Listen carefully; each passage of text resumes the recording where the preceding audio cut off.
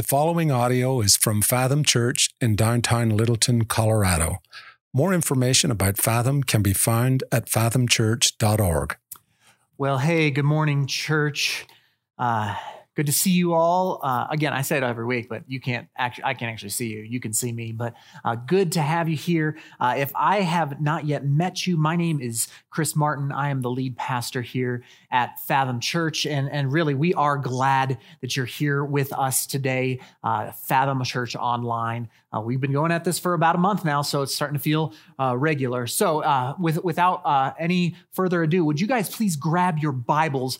If you brought your Bible, I hope you have it. Would you open it up to 1 Corinthians chapter 4? 1 Corinthians 4 is where we're going to be today. If you don't have a Bible, you don't maybe have one of your own, you can open up a phone or a tablet and literally Google search 1 Corinthians 4. You'll find it there. But that's where we're going to be today, is in 1 Corinthians chapter 4.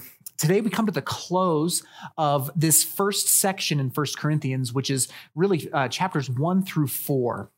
And chapters 1 through 4 is kind of the first major movement in this letter addressing divisions in this church in Corinth. And after Easter, so next week we're going to do something different, but after Easter we're going to pick up chapter 5, which is where things get real messy real quick. And Paul starts to address sexual immorality in the church. And I was looking this week, the NIV translation of the Bible has a heading for 1 Corinthians chapter 5 that says, dealing with a case of incest. So yeah, that one's going to be real fun, real interesting. You'll want to be back in a couple of weeks for that. But today we're going to finish up chapter 4 as we end this section of divisions in the church. And what Paul does at the very end of chapter 4, the very end of this long segment, is that he starts to address spiritual authority. Now, he's been talking about this throughout the last 4 chapters, but he's going to really hammer in on spiritual authority today. Now, when many in our day and age think about spiritual authority, they tend to think of it as a bad thing. All right, we tend to think of the abuse of spiritual authority, or we even begin to think of some of the just real crazy kind of wacko stuff that's out there. Here's some examples. I've heard some crazy stuff in my time as a pastor that other church leaders have done in a move to kind of exert their own spiritual authority. So one guy I heard once said, our church leaders wouldn't let us wear jeans because they believed that wearing blue jeans gave the impression of rebellion, because nothing says rebellion like blue jeans, right? Am I right? Right? Here was their mindset. He went on to explain. In the 1960s, hippies started wearing jeans. Now we have terrorism, cause and effect. Like, how do you argue with that kind of logic, right? Okay, but that's just crazy. At that same church, this guy brought a girl friend of his, and an usher approached her and said, "Ma'am, women aren't supposed to wear pants." To which she responded by grabbing her belt loops and started to pull them down. And he was like, "No." But you can kind of see how some crazy stuff can get in there. One gal said that at her youth group, you were not allowed to wear black polo t-shirts. Any other color was fine, but black meant that you loved the devil.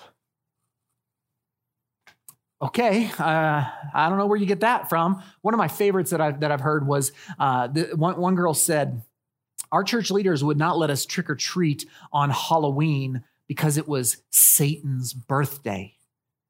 Then one of our church leaders had a baby born on Halloween, which is just like the best, perfect. Like, I can even just imagine God's up in heaven, like calling to the angels, "Hey, come on, look at this. Look what these guys are believing. Like, this is going to be good. You want to see this. You want to see that." I mean, it's that kind of crazy that gets into some spiritual authority conversations. But when we hear of spiritual authorities and the scandals surrounding them, that becomes really real quickly. Leaders stealing money, leaders having affairs, even that the whole Catholic Church abuse scandal. I mean, spiritual authority is at best being questioned, if not outright rejected. But Paul, the Apostle Paul, the writer of 1 Corinthians, he has something to say about spiritual authority and how it's actually supposed to function. So that's what we're going to look at today. 1 Corinthians chapter 4. We're going to start in verse 14. I do not write these things to make you ashamed, but to admonish you as my beloved children. For though you have countless guides in Christ, you do not have many fathers. For I became your father in Christ Jesus through the gospel. So, for the first 4 chapters, Paul has been just calling out the Corinthian church for their division, and rightly so. Like, they've been dividing over which leader they liked the best. They were quarreling over like who they liked, whose preaching they liked, whose presence they liked. They've been doing that. They've been settling for what Paul said was the wisdom of this world, just kind of conventional wisdom, as opposed to the wisdom of God, the gospel message of Jesus Christ. And they had been boasting in themselves, in their own intellect, in their own ability, in their own status, rather than boasting in the cross of Jesus. And so he's been just going after them for 4 whole chapters. And we find out why today in our text. And the why is this: because they're family members. They're his family. That's what he just said. He says, you are my beloved children. I don't write these things to make you ashamed, but to admonish you because I love you, because you're my kids. I became your father. That's this dad, this concerned dad talking to his children who are really making some crummy life decisions. And he says that they have had countless guides in Christ. That's what he said. And the word that is translated guides is actually, it evokes this image in Greco-Roman society of a slave who was assigned the duty of leading a child to and from school. Like this slave who would be in charge of kind of overseeing the kids, protecting them, keeping them out of trouble during the day. But this character was often portrayed in Greek society as something of like an imbecile, like a kind of moronic character. Essentially, like in my mind, this is just, the picture is a really crummy babysitter. Just a really terrible babysitter. And Paul is very likely in these when he says countless guides or 10,000 guides, he's likely referring to the church leaders in the church in Corinth who had come in after he and Apollos had left, and who had begun to mislead the church into these divisions and factions. And what Paul's reminding them is that Paul, is their spiritual father. Like he was the first one to bring the gospel to them. He was the one through whom God gave them new life in Christ. And so he's building on this image of the church as a family. They were his children. He was their father. There were some sketchy babysitters that have led them astray. And just like every healthy family has some sort of authority structure, so does the church. The church has a healthy authority structure. I'll say it like this: healthy spiritual vitality is linked to healthy spiritual authority. And where a church has countless guides who lead them in unhealthy spiritual authority, you will likely see very unhealthy spiritual vitality. So Paul, he is starting the ending of this section by saying, hey, all this dysfunction, okay, all these factions, all these divisions, they're all linked to unhealthy views on spiritual authority. You're following the babysitters and they're misleading you, but daddy's stepping back in. That's kind of what his message is here out on the outset. And then he goes on, verse 16, look at verse 16. I urge you then, be imitators of me. Now, we're going to get to that imitate part, but I want to first make a point, my first point about spiritual authority with those first 3 words. I urge you. Church, here's the first point. Spiritual authorities urge. They don't command, they urge. True biblical spiritual authorities are not trying to be the boss of people. They're not trying to exert their authority in a real domineering way. No, they're to urge those who they lead into a deeper love and walk with Jesus. Now, lest anyone thinks this sermon is self-serving, which it kind of is in a lot of ways, like, oh, of course, the pastor wants us to follow spiritual leaders. So it's kind of self-serving, but let me just say this. We have many different levels of spiritual authority to consider here, okay?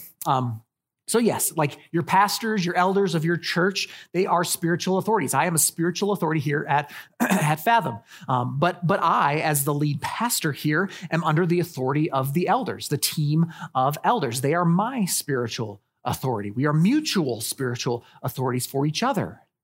Like we have staff members at our church who are spiritual authorities in their respective areas, okay? How about parents? Consider parents, okay? Moms and dads are supposed to be spiritual authorities in their homes.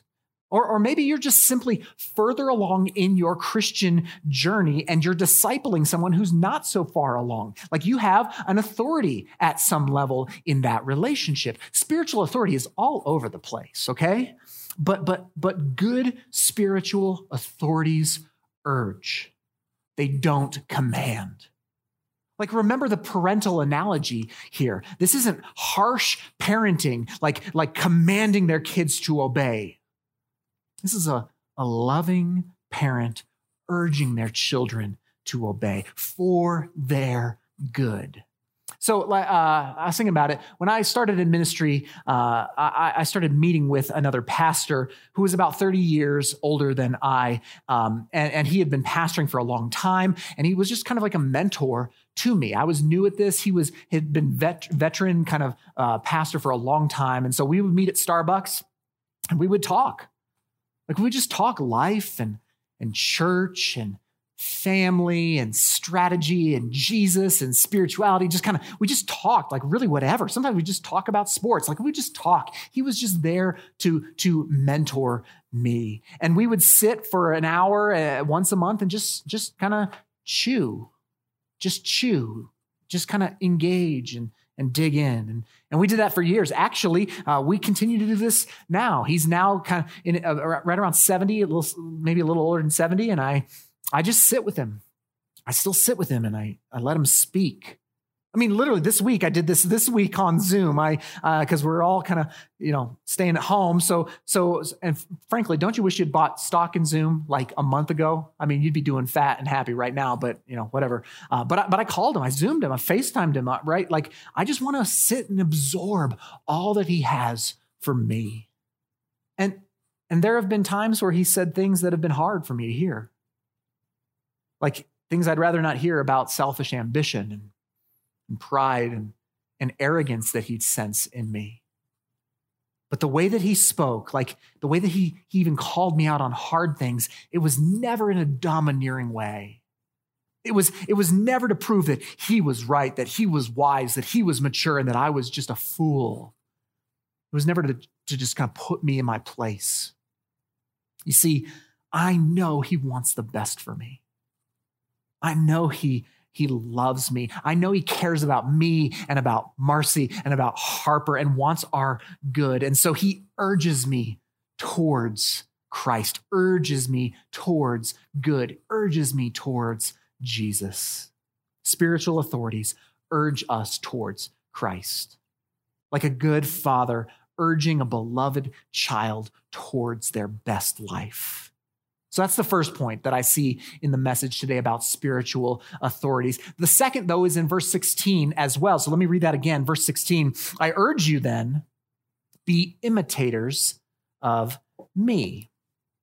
So now on to that second part, imitation, okay? And this is the second aspect of spiritual authority that I want to point out. So point 2 is this: spiritual authorities model. Spiritual authorities urge, and spiritual authorities model. They model Christ to us.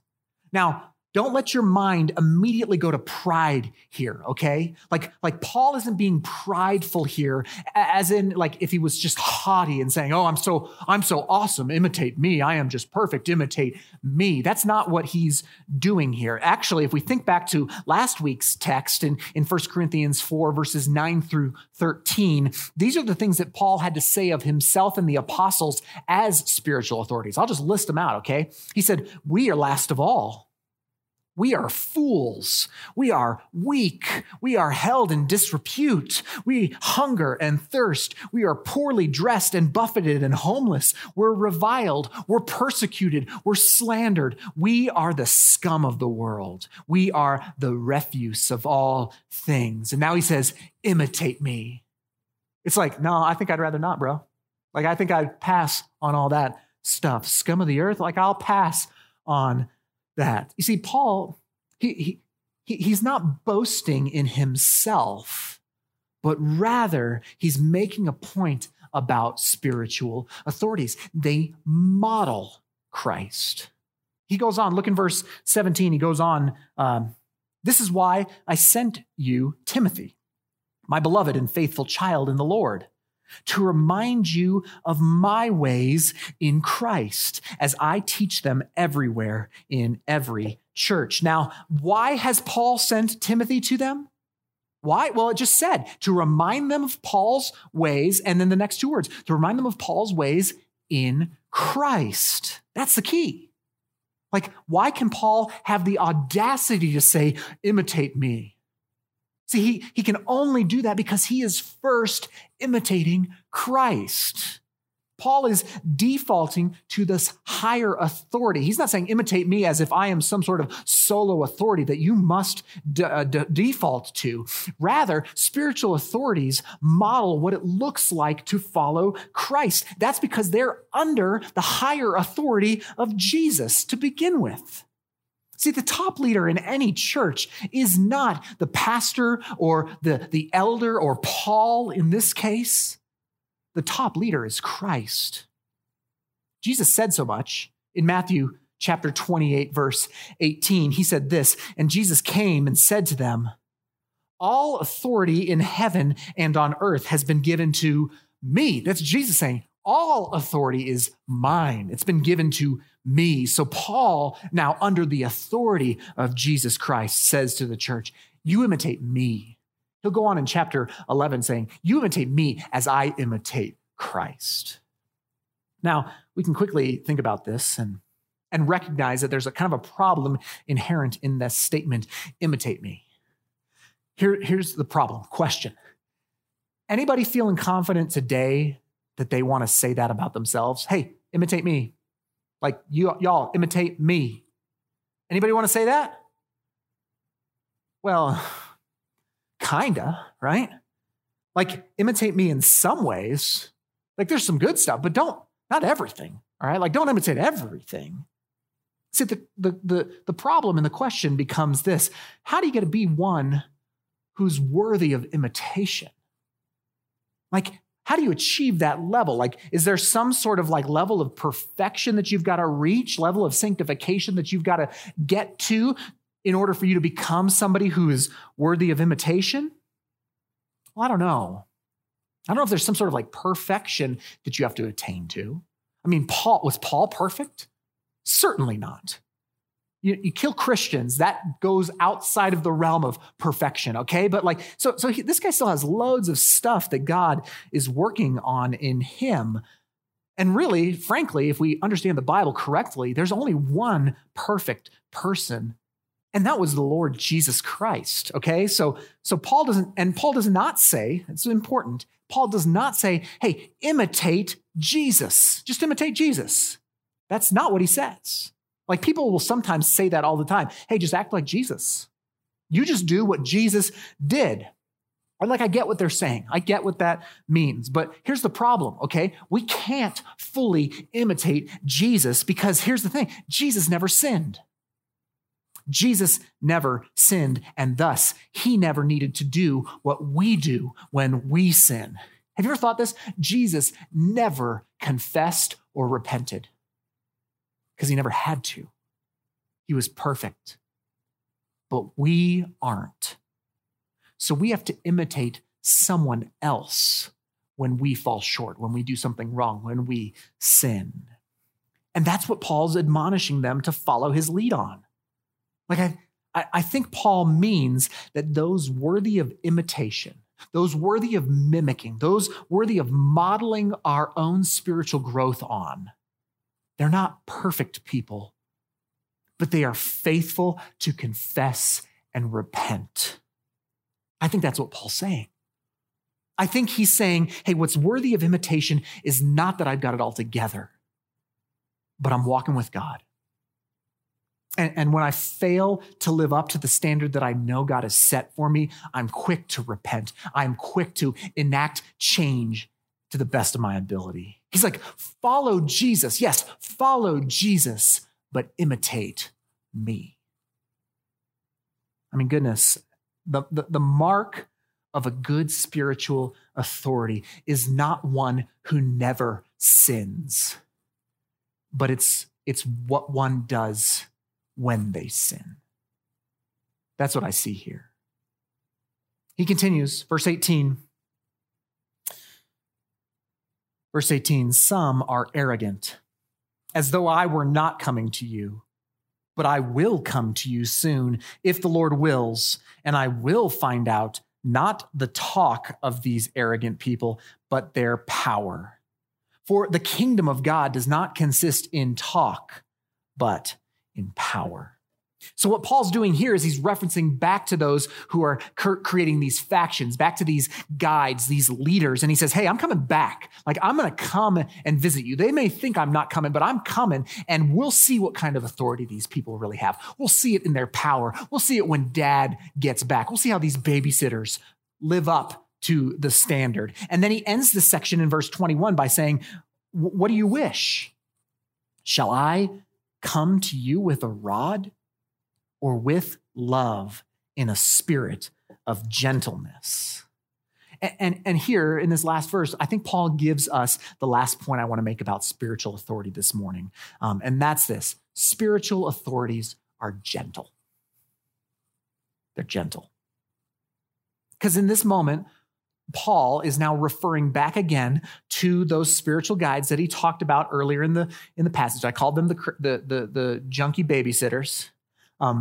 But these slaves, these babysitters, these guides who would supervise the children in Greco-Roman homes, they're often characterized as stern taskmasters. Like in Greek pictures that they have on vases, like paintings on vases, frequently these guides, they would have sticks in their hands or clubs in their hands, and they were frequently recognized by the rod that they carried, and they would impose their authority on the kids with physical force. And so Paul is returning to this contrast of these spiritual guides who are kind of moronic and brutal. And he sees himself as this good spiritual father. And he says, hey, the rod, do you want me to come with the rod? The rod is this image of severe discipline. And Paul says that he comes not with the rod, but as a good spiritual authority, avoiding force, psychological or physical, because it's contrary to the nature of the cross, to the way of love. He says, do you want me to come with the rod, or wouldn't you rather me come with gentleness? Now, this is not to say that spiritual authorities don't ever discipline, aren't ever exacting themselves with whatever the proverbial rod might be. But here's the caveat. Good spiritual authorities never start with the rod. They always start with gentleness. Parents who are here will amen to this, okay? No good parent likes to discipline their children. Goodness, it's like the hardest thing that I have to do in life, in parenting, is disciplining my little girl. Because I love her. Like, I love her, and I don't ever want to inflict pain on her. But I do. At times, I do, because I love her. So I was thinking back to one of the first times that I had to give my daughter a spanking.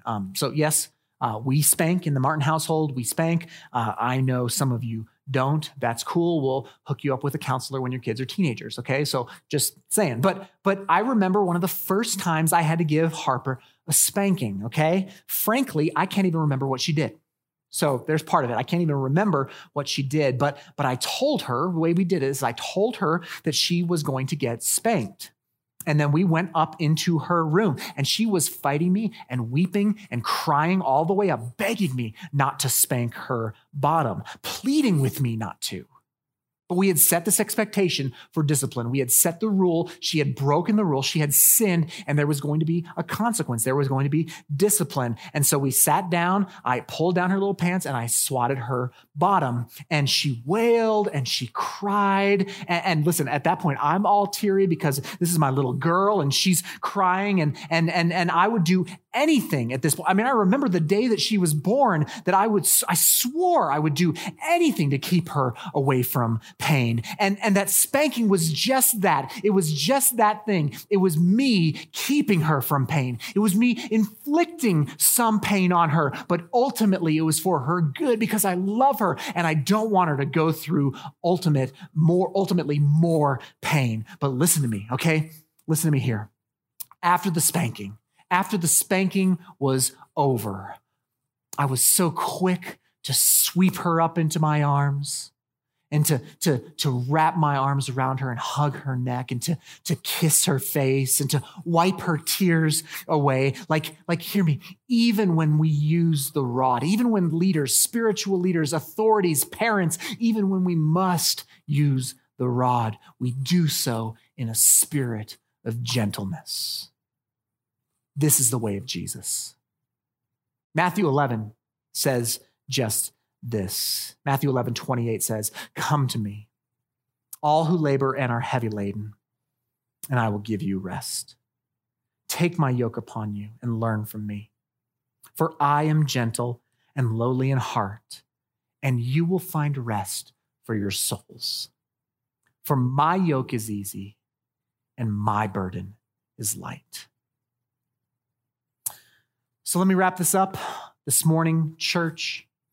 Three things. Once again, spiritual authorities urge us towards Christ. They model to us Christ, and they are gentle like Christ. And all we need to do, what we all need to do, is place ourselves under good spiritual authorities, which will produce good spiritual vitality. And this is especially true in light of this COVID-19 crisis, because here's the truth. We are all going through this very difficult season, and where you go for guidance and care and direction in this time will determine a lot about how you weather this storm. Like, I don't know about you, but this week specifically for me, I felt like the novelty of the quarantine kind of wore off. I don't know if you felt this, but for me, I felt like the novelty of this whole thing wore off, and like the reality of being in and being afraid and having fear and this virus and just people getting sick and people dying, it just all kind of leveled on me. And I felt this low-grade depression just kind of set in on my heart and my mind. Like I just felt down and I didn't seem to be able to shake it. And I'll just tell you, like, there are a lot of spiritual guides out there who want to give us advice on how to manage this stuff right now. But church, I want to urge you to consider, who have you submitted to? Like, is it some social media guru? Is it some TV personality? Is it yourself? I mean, frankly, like, do you just do you and do whatever it takes to make you feel right and good, and that's the current way that you go? Like, are you your own spiritual authority? Man, I'll tell you, this week, as I was really for the first time kind of feeling this crisis personally, I started making phone calls. Like, I called one of the guys who played a part in me coming to Christ. I just told you I videoed my mentor. I placed myself under the spiritual authority of men who I knew would point me to Christ. Church, under whose authority have you placed yourself when it comes to these things? I want to urge you to find spiritual authorities. Like, find them. Goodness, call me. Call one of our elders. Call your D group leader. Maybe call a parent or a friend you know to be further along than you, and follow them. Like, imitate them. Mimic the way that they follow Christ. You were never meant to follow Christ alone, but in a family. So this is what good spiritual authority looks like. I pray that you would find some and submit under them. Let's pray together. Well, Father, I'm grateful for this text. I'm grateful for wrapping up chapters 1-4. And I am also very grateful for the spiritual authorities that you have placed in my life and that you place in all of our lives, that you call us, Father, to submit to good, godly, spiritual fathers, spiritual mothers, spiritual leaders who will guide us in Christ towards you. And so, Father, I do pray for our church in this season, for men, women, children, students, everybody who is engaging with this, Lord, that you would prop up spiritual authorities in our lives that would help us be pointed to Christ rather than to other places in this season. God, help us. Give us grace, give us wisdom to know how best to submit to the authorities that you have given us. Lord, we love you. We bless you for this word from the Apostle Paul for us, for our good. Lord, use it now in our lives. We pray in the name of Jesus and by the power of the Spirit. Amen.